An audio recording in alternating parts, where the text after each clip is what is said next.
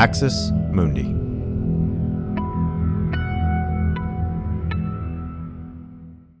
You're listening to an Irreverent podcast.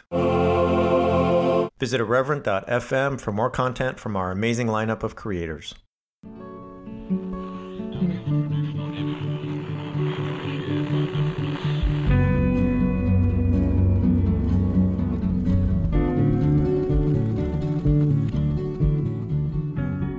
Welcome to Straight White American Jesus. My name is Brad Onishi, faculty, University of San Francisco. Our show is hosted in partnership with the CAP Center, UCSB. Here today with my co-host. I'm Dan Miller, professor of religion and social thought at Landmark College. Glad to be here, Brad. It is not sub-zero wind chill and high winds, so hopefully my internet and computer won't die today. So it's nice to be back. Yeah, it was a little sudden last week. It did feel in some ways like a very exciting podcast because I was like telling people text messages I was getting from you live on air. On the other hand, it also felt like a horror movie. Like, you know, we're doing a podcast and then you're gone. And then I felt like maybe at night you were going to come and talk to me through the radio. And, you know, it was going to be this weird like horror situation where you were lost. Did you worry at all that the rapture had happened and like maybe you missed it? Dan, no. All right, Dan. Okay. All right. You know what? Brad Onishi left behind. You know, all right. I had to go there. You did. All right. All right. So let's do it. We're going to talk about State of the Union and the responses and the, shall we say, lack of decorum. We'll get into a piece. Dan, my favorite segment of the show, I respond to an op-ed. And this time it's by Tim Keller, who once attacked our show and had some, you know, not so favorable things to say about us at one point. And then we're going to get into this campaign that some of you might have seen. It's called He Gets Us. Dan, I think both of us actually went down some rabbit holes, like figuring out where the money's coming from for this. But it's really a campaign to sort of basically say that Jesus gets you if you're an immigrant, if you're a refugee, if you're a person of color. And it all on the surface seems like, wow, that seems okay. But when you dig in, as usual, unfortunately, it's a little bit of a different story. So let's start with the State of the Union, Dan. You know, Biden delivered this a couple days ago. A lot of the talk has not been on the content of the speech. It's been on really the kind of culture surrounding it. So let me just mention one or two things about the speech, and I'll hand it over to you to kind of run us through what happened in the chamber and the ways that people reacted and what that tells us about our country. And we can talk about Sarah Huckabee Sanders' response to the State of the Union, blah, blah, blah. So this was very much classic Biden. Biden talked a lot about basically trying to help working people. I mean, he talked about things like airline refunds that seem really mundane, but he also talked about infrastructure. And he said, you know, I'm really excited about rebuilding our roads and our airports and our bridges. And he had this great line, Dan, where he said, you know, and Republicans who voted against that, I look forward to being at the groundbreaking ceremonies with you and taking pictures. And even though you didn't vote for it, we're still going to obviously spend money in your districts because we want to help the American people. And I don't always buy all the Dark Brandon memes and all the Dark Brandon, like, you know, theme, but this is a pretty good line. Like, it's a pretty good line. Yeah, you didn't vote for this and you're going to take credit for it. All right, I'll see you at the groundbreaking when we fix the bridge in upstate New York or when we redo all the roads in Kansas. And he's right. I mean, and we've talked about it ad nauseum. I don't want to talk about it at length today, but the messaging is really important here. Who voted for this? Who's doing this? Who's trying to help you? Who sees governance as a way to like make your life better? Who sees it as just a reality show? Biden talked about, you know, basically trying to roll back big oil and the way that big oil made hundreds of billions in the midst of a global energy crisis.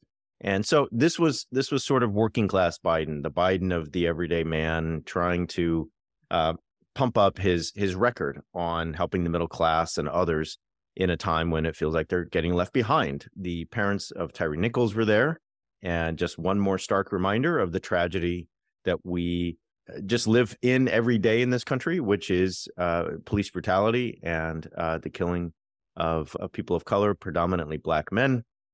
And it just seems like that's always there in this country. So lots of the headlines, Dan, were on the reactions in the chamber. So I'm sure people have been hearing about this. I'm sure if you're somebody who kind of picks up on news and picks up on bits, you've got this in the ether. You've got it by osmosis. You may not have all the details or know exactly what happened. So Dan, why don't you take us there? Yeah, so if anybody looks, I mean, the probably the abiding picture will be Marjorie Taylor Greene in that cool white outfit that she had. She can't help reading something into like Marjorie Taylor Greene wearing all white, and not taking her coat off inside, like whatever, that just bugged me. Standing up, right, and sort of yelling, and so there was lots of booing, there was lots of jeering, there was lots of sort of catcalling of liar and this and that and whatever. Even minor things, like I've always thought that it would be awful to be the Speaker of the House and the Vice President who have to sit right behind the president on camera, right? And like, if it's somebody you completely disagree with, they always sit there very stoic, very stone-faced. Even McCarthy couldn't do it. Like, he was shaking his head a lot and things like this. And so you use the word decorum, that there wasn't a lot of decorum. And I think that that's important to note. But for me, it's more about what all of that symbolizes. Because, yeah, it was loud, it was boisterous and all of this. But for me, it's more like an emblem of what the GOP is now. I don't think it would have mattered what Biden stood up and said. I think Biden could have stood up and said, you know what, we're going to build a wall. It could have just been Trump. He could say, we're going to build a wall and we're going to like ban vaccines and we're going to make, you know, all the trans people register with the state or something. He could have said all of that and they would have booed at him because it was Biden saying it. And that's the GOP now. The GOP is just, this started with Obama very explicitly with the whole notion of what people then would call the party of no.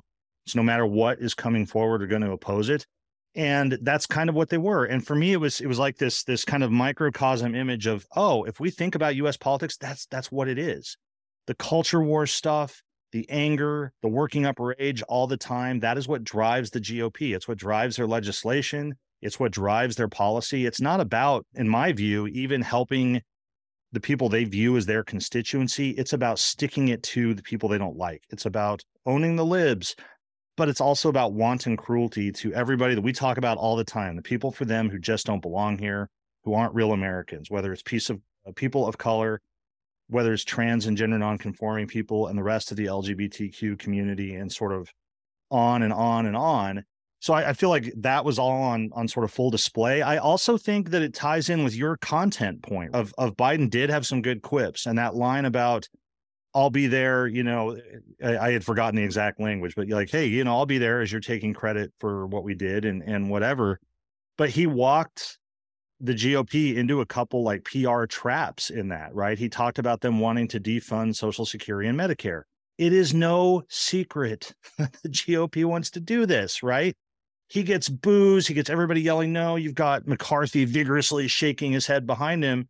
And then he turns around and he says, oh, great, good. Then I look forward to talking to everybody since we all agree that we shouldn't cut Medicare and Social Security, right? I read one strategist who referred to it as a rope-a-dope move. Like he lured them in and sort of used it against them. And the other thing it helped is it helped Biden. It helped because, you know, Biden was Biden. Biden is not smooth. He's not a great public speaker. For lots of different reasons. He always has, you know, some kind of word salads and different kinds of things like that. Nobody's talking about that. They're talking about the GOP yelling and hollering and so forth. I think they're also talking about the kind of things that you're highlighting of Biden being able to say, oh, good, I'm glad we're all on the same page, or, you know, this kind of thing. But it shows to me, if somebody says, why are they acting like this? Well, that's what they do now. It doesn't matter what we're talking about. That's what their policies are about. They're about taking that anger and that vitriol and that kind of puerile name calling. And if they had rotten vegetables to throw, they would have been throwing them, but they aim that at everybody in society they don't like. It's that sort of logic. The next piece, just real quickly, and then I'll throw it over to you because I'm talking a lot, is Sarah Huckabee Sanders and her rejoinder, right? And of course, these things are written before the speech is ever given. Two things I thought were really worth note in there. One was her, I think, a subtle dig at Trump, where she talks about time for a new generation and this and that. And like, I think that could be a signal to some that, you know, Trump is almost as old as Biden and the sort of shifting winds, whatever. The bigger thing was this positively, again, kind of Orwellian doublespeak thing about how all the Democrats want to do is fight culture war. We don't want a culture war. If that's what you want to force us to do, we'll do it, right? When that's sort of all that they do, it is the standard bully and abuser rhetoric. And why do I say that? I say it because it's the domestic abuser who's like, look what you made me do. I care about you so much that I didn't have a choice but to react this way because I'm jealous or I'm angry or this or that. It is angry white conservatives who are pissed off about everything. And as I say, in just wanton acts of cruelty, target every group that they can, and then want to blame it on those groups for somehow engaging culture war by, I don't know, existing or demanding their rights as Americans and sort of on and on. So I saw it all as this big sort of interlinking thing that's really emblematic of what the GOP is, of what Christian nationalism in this country is, and I think what we can just expect to see more of. But I'm interested in your thoughts as you sat through the joy of watching Huckabee Sanders and the rest of it. Well, I mean, some similar themes to you. So what I want to do is I want to take some history lessons and connect some dots. So, when Obama becomes president, he gives he gives his speech in 2009, and somebody famously yells, a representative, and I don't have this in front of me, I believe from South Carolina, yells, "You lie," when he gives a line.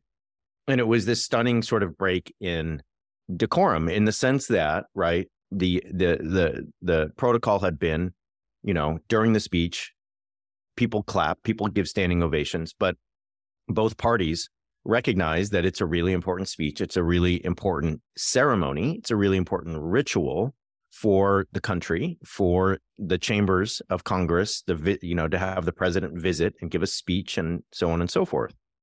So that happens. And you can see it. You can see there, right, the building up of all the things we've talked about, Dan, at length, like the Obama presidency, the sense of the Tea Party and the Tea Party's just seething anger. It's sense that the country's been stolen. We have this, and I've talked about this endlessly in regard to my book, that you have this mixed race man whose father came to the country from somewhere else, black wife, black children, somebody who grew up in Hawaii, all on and on and on and on. Okay, what's the point? If you fast forward till now, we have a situation where it felt, Dan, and I know I don't always want to talk about Marjorie Taylor Greene, but there were so many boos and so many jeers from the Republicans. And so it was not just Marjorie Taylor Greene. You have a situation where the entire chamber is filled with noise now. Like they can't hold back. They're like jeering.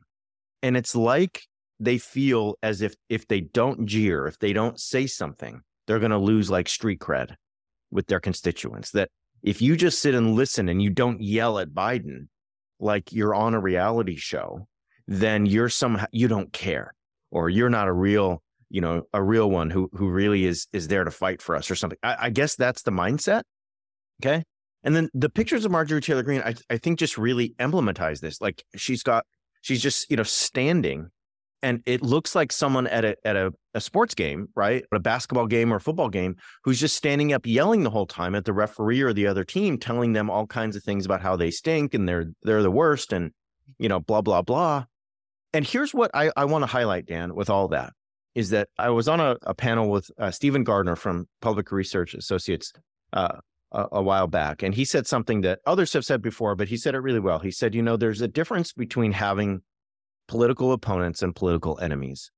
And when someone's your political opponent, you disagree with them, but you both respect the processes of democracy. You both recognize that the other is a human being, and you both recognize that what matters ultimately is that the whole set of institutions in regard to democracy are abided by, and that the other person is not a demon, the other person is not from Satan, the other person is not less than human.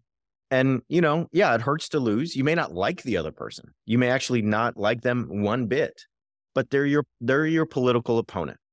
If someone is your enemy, you see them in a way that you're like, you're not just my opponent. It's not that I just need to beat you in this, basketball game or in this, match. It's that you're my enemy. Like, it doesn't matter where you exist or live. I'm against you, right? I see you as something that needs to be overcome. When Marjorie Taylor Greene, Dan, just cannot sit still 1 minute in the State of the Union and has to just yell and scream and jeer And I don't think, Dan, that that's an act. I don't think that she like made a decision with her staffers like this would be good for us. I think this would help us in the polls and get us attention. I truly think that's who she is. I just think that's who Marjorie Taylor Greene.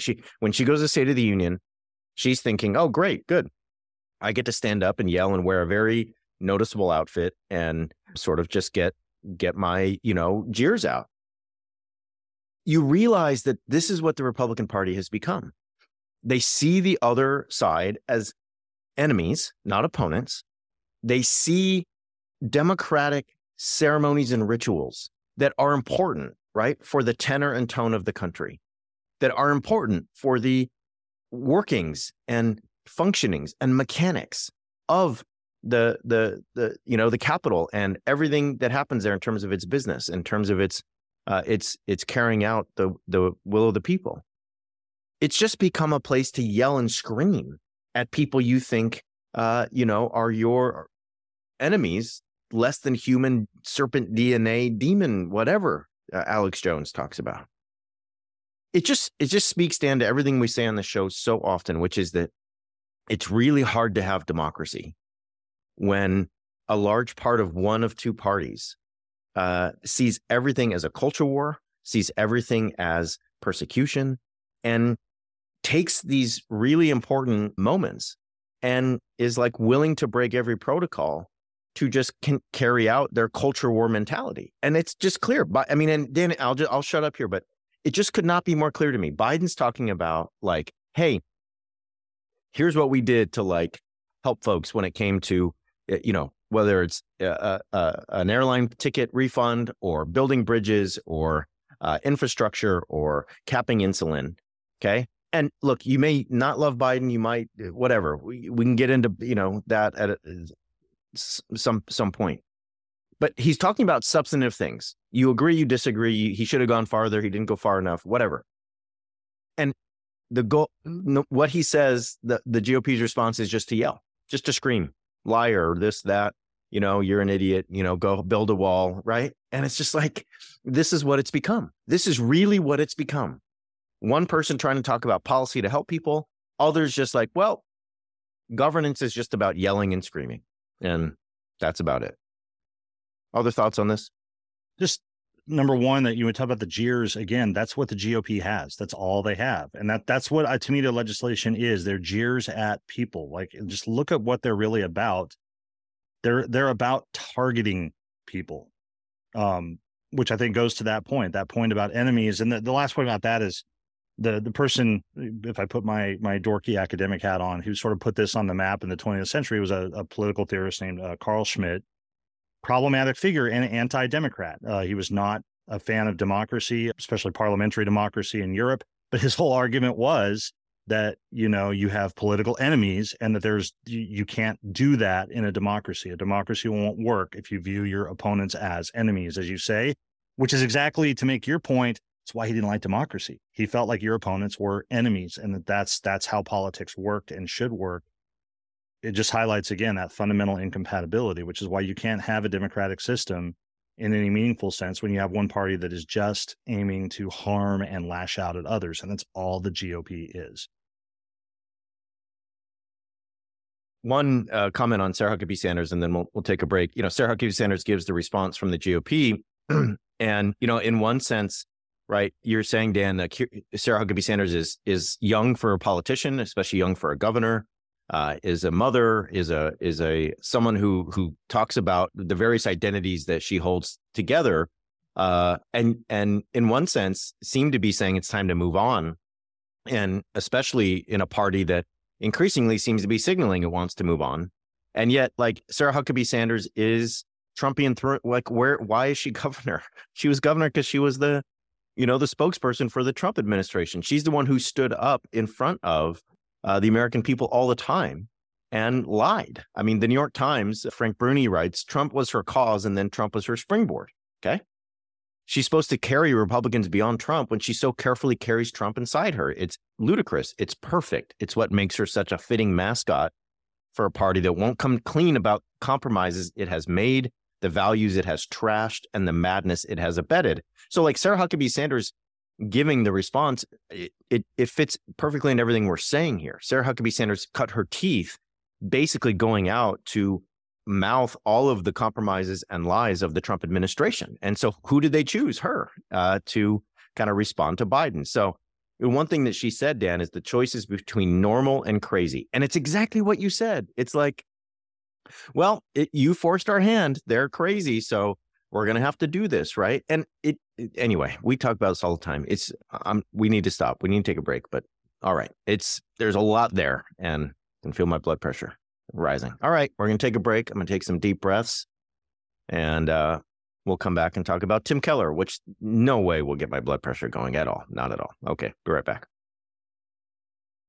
All right, Dan. So we want to talk about the He Gets Us campaign, which I think is going to surprise a lot of you. Some of you may already know about it and kind of know where this is going. But before we do that, we're going to talk about Tim Keller, who is pastor and founder of the Redeemer Church in New York City, is a really huge figure in kind of Reformed circles and Gospel Coalition circles, is just a highly influential person, is battling cancer. So hope that,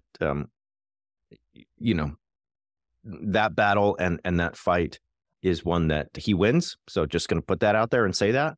But when it comes to politics and theology, could not disagree more with Tim Keller, perhaps. I mean, maybe I could, but, who knows?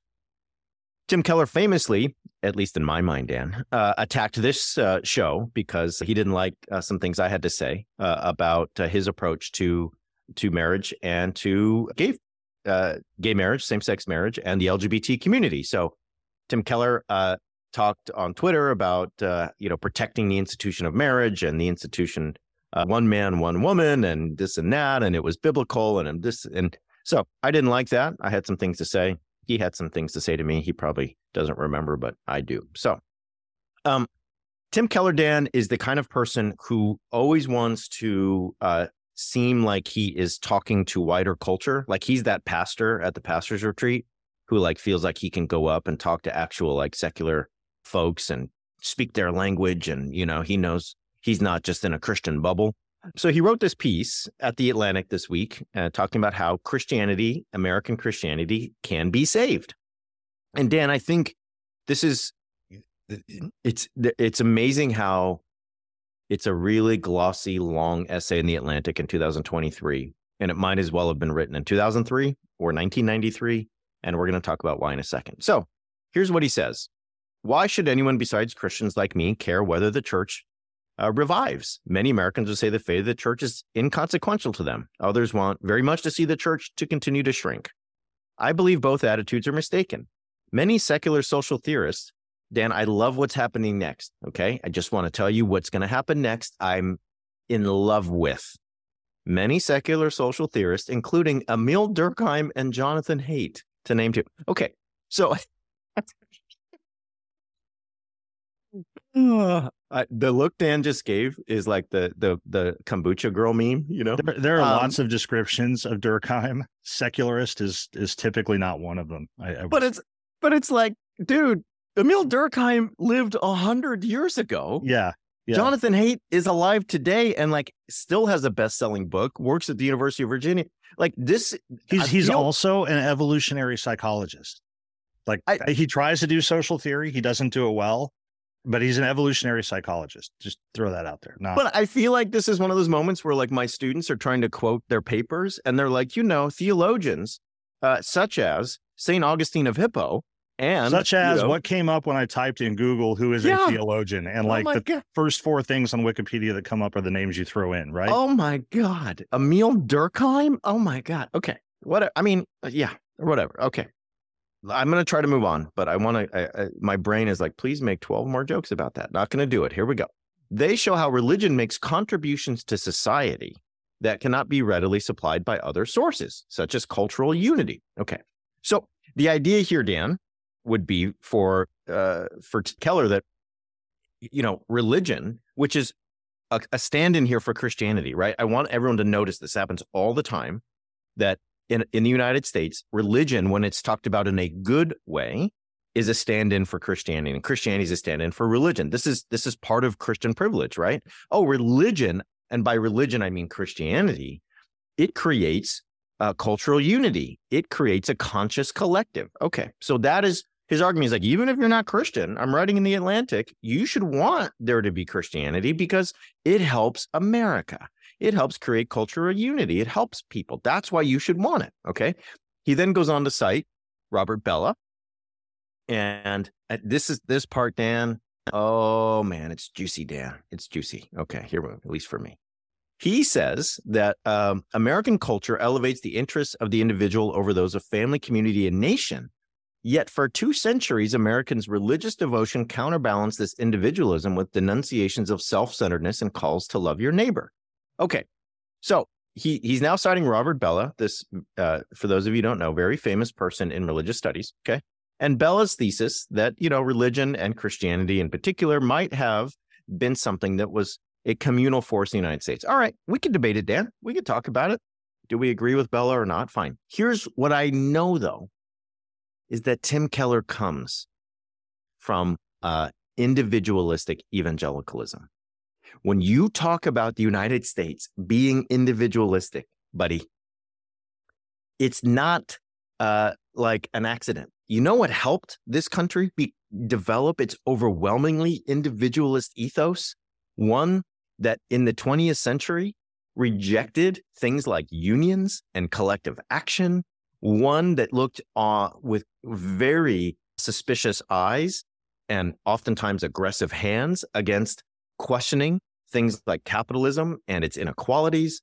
Movements and communities that always are very quick to criticize any group, including the movement for Black Lives or the civil rights movement that calls for and systemic change. It comes from inside. The calls are coming from inside the house, Tim. They're coming from inside the house. Okay. I just interviewed David Clary about this last week, and we talked about how big business and evangelicalism have been individualizing forces, and they're married, and they've been married for over a century. They've been married for almost 2 centuries in this country. So when you're telling me that your church and your Christianity is good for unity because it counterbalances individualism, I'm saying you either need to do your history or stop lying. Okay? All right. That's number 1. Let's continue. While the revival of the church would benefit society, that will never happen if the church thinks of itself as just another social service agency. Christians seek spiritual renewal of the church, not because they see religion as having social utility, nor because they want to shore up their own institutions. Christianity helps society because its metaphysical claims are true. Okay, Tim, you just, okay, all right, Tim, look, you just quoted Durkheim and Jonathan Haidt, 2 people I always think of together, let me say. And you told me as a secular person reading the Atlantic that I was supposed to be really invested in Christianity because it is a helpful thing for the social square. Now you're saying it's not about social utility and it's about metaphysics. It's about this being true. Okay. And he says, when Christians lose sight of this, the metaphysical truth, the church's power and durability are lost. So we see you behind the curtain there, the Wizard of Oz. Okay, we see what you're saying. You started by saying it's a good thing when religion is in the public square, but actually Christianity, you know why it's actually good, guys? Let me tell you a little secret. You want to share this candy bar? Here, sit down by the campfire. Let me tell you something. It's good because it's true. The only true thing in the world is Christianity. Okay. Now, the conclusion of this, Dan, and I'll be quiet because I know we got to talk about other things. Okay, is that he points, of all places, to the Black church. And he's like, who really does this right? It's the Black church. You know why? Because the Black church combines justice and righteousness. He's like, you know what the Black church gets? Righteousness. They know, okay, and this is Tim Keller, not me, okay, that the Christianity is biblical and it has to be followed with righteousness. And what righteousness means? Traditional values. Okay. Evangelicalism stresses righteousness and traditional values. That's a direct quote. Okay. So righteousness here means traditional values. And Dan, I know that you're in the code decoder. So I'm just going to leave that out there, Dan. Just if you might want to comment on it in a minute, you might want to tell me, somebody reading the Atlantic, I'm sitting over here in Newark, New Jersey. Okay. I'm a secular humanist. It says it. I have a tattoo on my chest that says secular humanist. When I go to work, that's what I tell everyone. Hello, my name's Jeff, secular humanist. What does it mean when Tim Keller says righteousness is equivalent to traditional values? So he says that, you know what would really help revive the evangelical church? So you realize, Dan, we've gone from a situation, I'm just decoding here, where religion in the public square actually means Christianity in public square, and Christianity in public square actually means evangelicalism in the public square. But you know what would help revive that? That would be realizing that justice is a good thing, that justice is not bad. And you can't shy away of that if you're going to be an evangelical church that exists in 2023. All right, enough sass from me. What do you got here, Dan? So the first thing I want to just give, I had my physical this week, and my blood pressure is fine, apparently, which is a little surprising to me, given that we spend so much time talking about things like this. First, like the history lesson you gave is right on. I'll go even further back and just point out that any scholars of like social history, political history will point out that the very ideas of radical individualism, capitalism, the whole system built around that, modern liberalism, all that sort of stuff also originates in, or has deep roots within Christianity itself. So it doesn't mean Christianity has to be that, but like in the modern West, you can't tell the story of how we become radical, capitalistic individualists without Christianity. I wrote a whole book, like the first 3 chapters of my book are just like, here's how individualism, capitalism, big business, and Christianity got married in, the 20th century. All right, sorry. And before that, you could talk about Locke, and you could talk about Kant, and you could talk about Mills. You could talk just on and on and on. So it's a silly, ridiculous thesis from a guy that maybe had to read some Durkheim in a class once when he was in seminary. I don't know.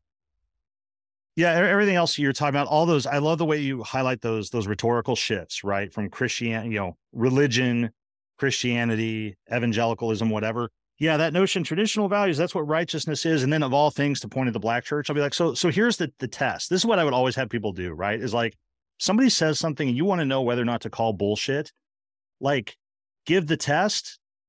What do they think about Black Lives Matter? That's it. Ask most Black churches. Black churches are like every other church. They have individual views. They have different perspectives and so forth. But as a kind of cultural block, when they define justice, they're going to define justice as things like criminal justice reform, police reform. They're going to be concerned about imprisonment of African-American men. They're going to be concerned about things like police brutality and so forth, right? That's what they're going to be concerned about. Redeemer Church, New York City, not so much, right? Most white evangelical churches, not so much. When they talk about traditional values being righteousness, their vision of righteousness is, number one, historically has been and still is opposition to equal rights for people of color. You talk about this all the time. We talk about this all the time. I steer people to the book all the time. Take a look at Robert Jones' White Too Long. The book White Too Long will spell it out historically and in contemporary practice. What else does justice mean for quote unquote traditional family values? It means not letting people who aren't cis and hetero get married. It means targeting people who are trans or gender nonconforming and making sure that they don't have safe public spaces to go to the bathroom, to change their clothes at a club, whatever. Make sure that children who might be suicidal, depressed, at risk of sexual and physical assault because of their gender identity, make sure that they can't live in a way that makes them safer and gives them the affirmation they need. That's justice. That's the vision of justice of the quote unquote traditional family values. And so it galls me more than I could possibly say to cite the Black church as the model when everything about traditional family values is also built on the notion of this kind of Victorian ideal of the white European nuclear family. And our friend Sarah Mosliner does great stuff on this. And that's the model. And other people, excuse me, like Sophie Bjork James and others, right? People that we've talked to, people we talk about, just on and on and on and on. It's a bunch of nonsense claptrap from, as you say, a pastor who I think wants to, I love the image of the one who like, I've had this conversation with so many evangelicals, like, I have all kinds of people in my life. You don't know anything about it. I'm friends with all kinds of queer folk and other homosexuals. And, and you're like, no, you're not. You're just not.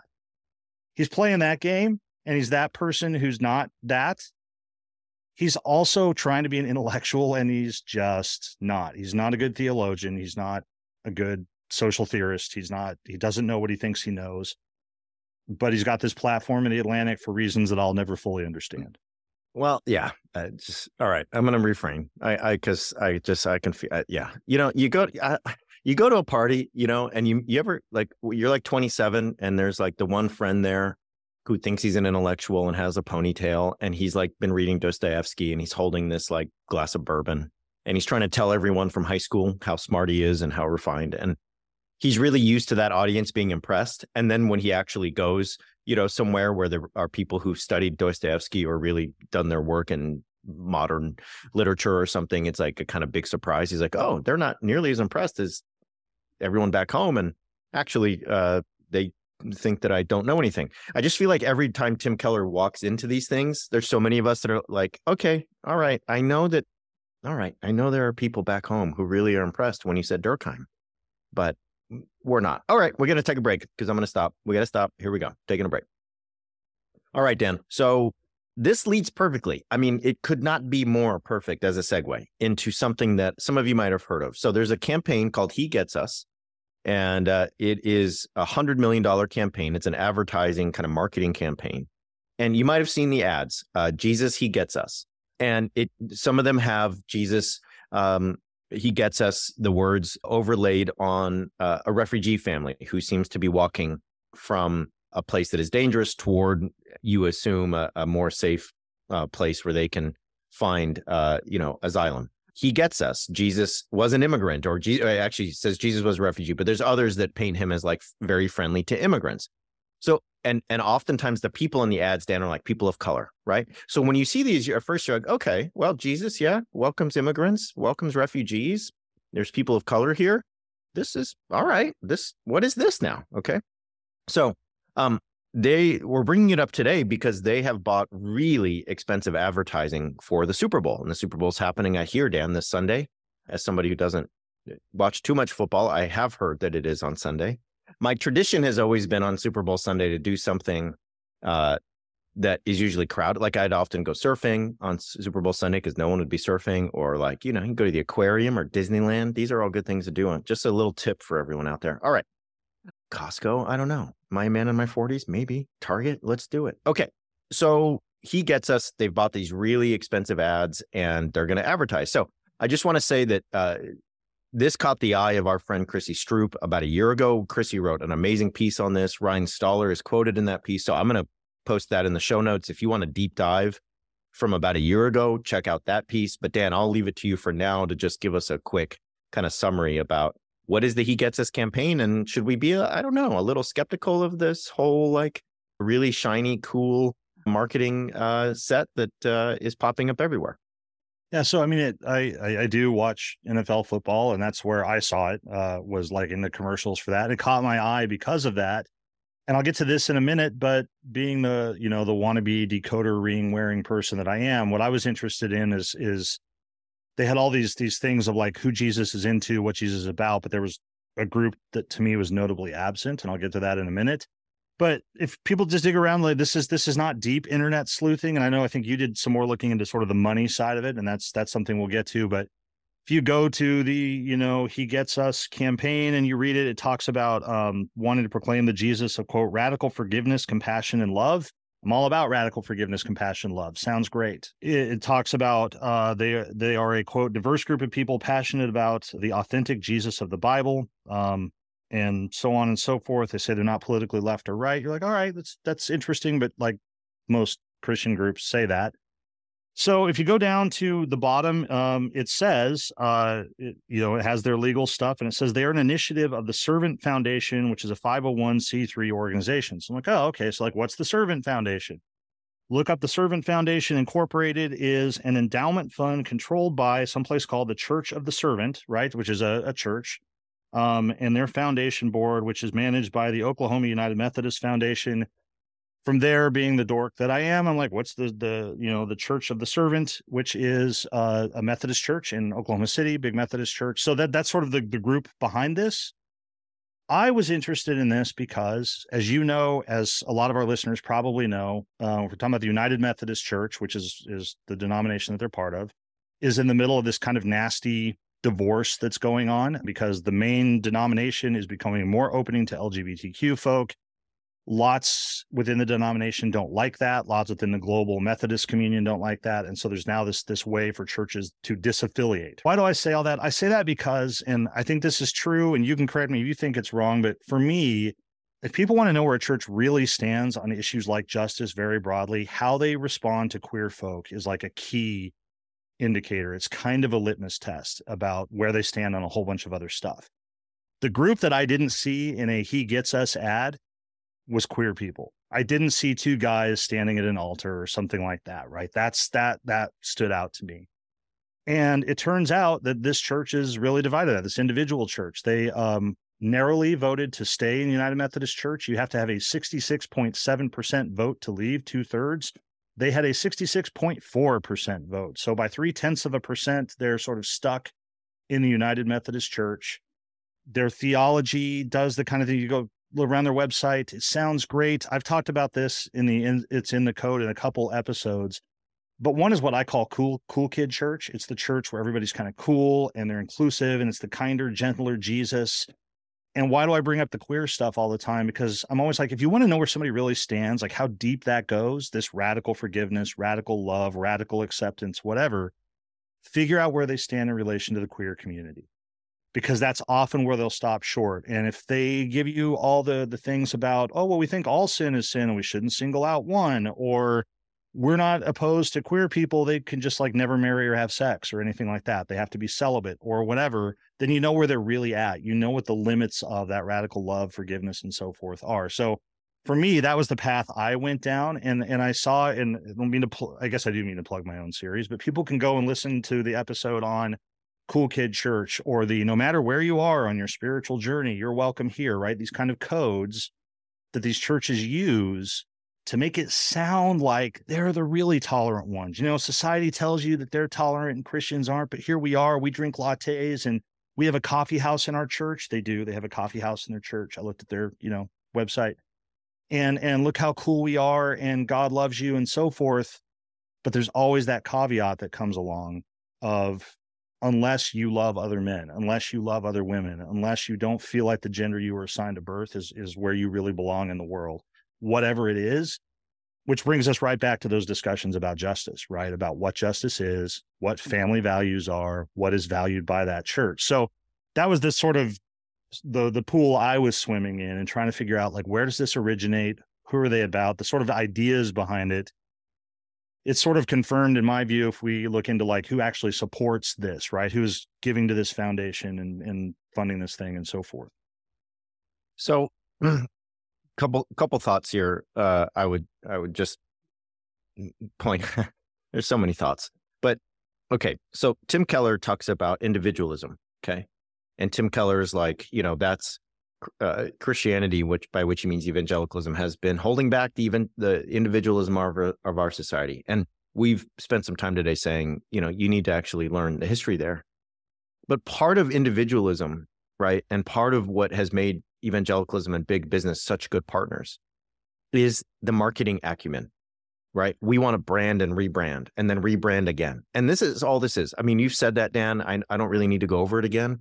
But the reason I say this could have been made in 1993 is because I sat in like church staff meetings with other pastors in like 1999 when people were like, how can we, and talking literally about the Super Bowl, how can we use the Super Bowl to reach people? How can we like make it so that young people in our neighborhood think that we're like, not just a lame place, but like a really, cool community where they can hang out? How do we get the young? We're the cool kid church, right? We're the church where they can be cool. They can come and be them. How can we get the young families, the 32-year-old moms and the 34-year-old dads and their like 3-year-old kids, how do we get them, right? And the question is never, how do we fundamentally, reconceptualize who we are in terms of our theology, our systems, our institutions? It's always just, let's rebrand. And rebranding, Dan, come on, whether it's Taco Bell or Domino's, it's just, We're going to make it look a certain way now. So you'll come in the door and we're going to serve you the same stuff we've been serving over and over and over again. And that's all this is. That's number one. Number two, I want to go back to Chrissy Stroop, who made this point over a year. Actually, I think it was about 8 months ago in her piece, and I'll post it in the show notes, that if you think about justice, Dan, $100 million, that's what this is. And some of this money is coming from the Green family, the Hobby Lobby folks who have done everything they can to oppose reproductive rights and reproductive healthcare options for their employees. Okay. So let's just make sure we know that. Chrissy's point is, why not spend $100 million, I don't know, on justice? Not marketing. How about spend it on justice? Why don't you spend $100 million, right, on things related to income inequality, homelessness, lack of food for young people in the country, right? I mean, there are children in the country who go underfed, right? We could name so many issues that we could talk about. $100 million, right, to fight and reform and change, and reform is the wrong word, I'll be honest, completely overhaul policing in the country, whatever we want to talk about, $100 million. Okay.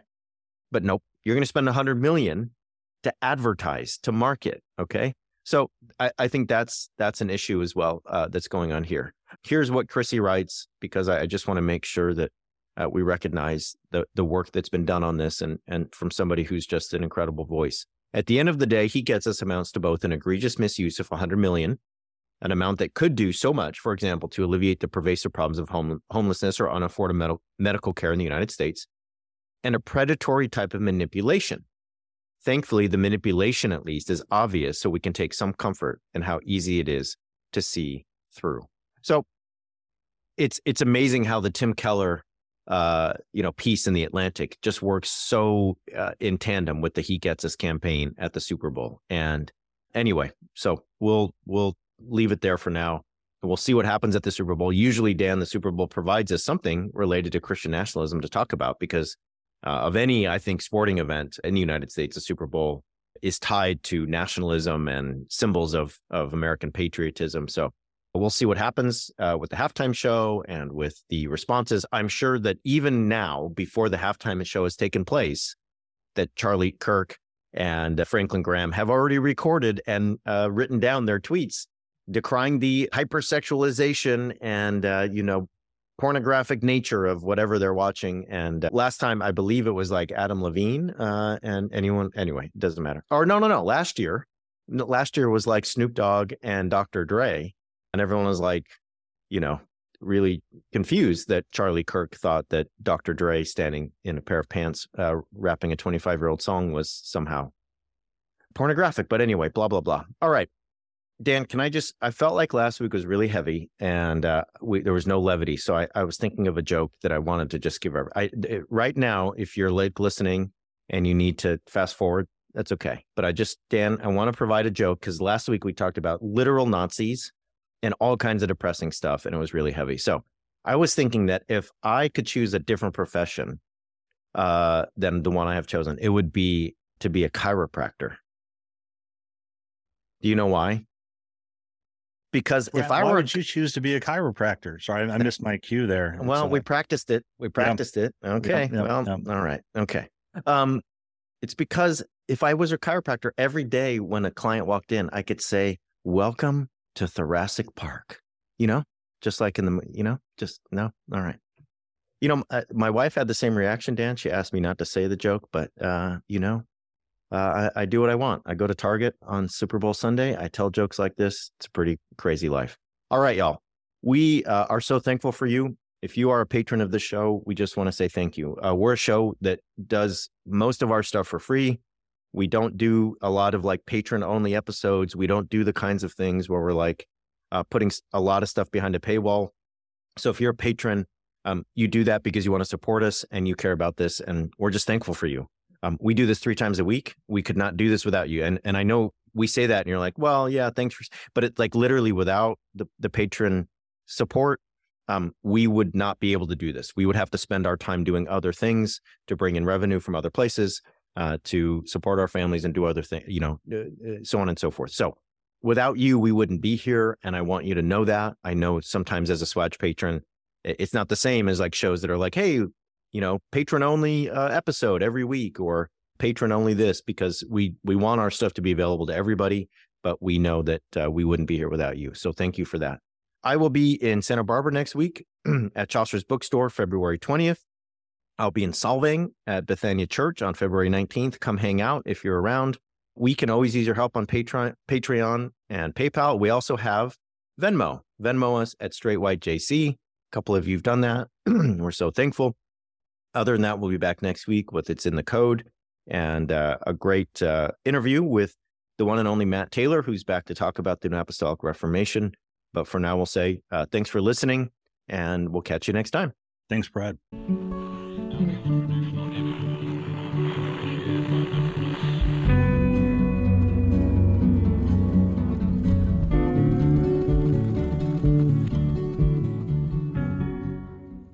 This has been an Irreverent Media podcast.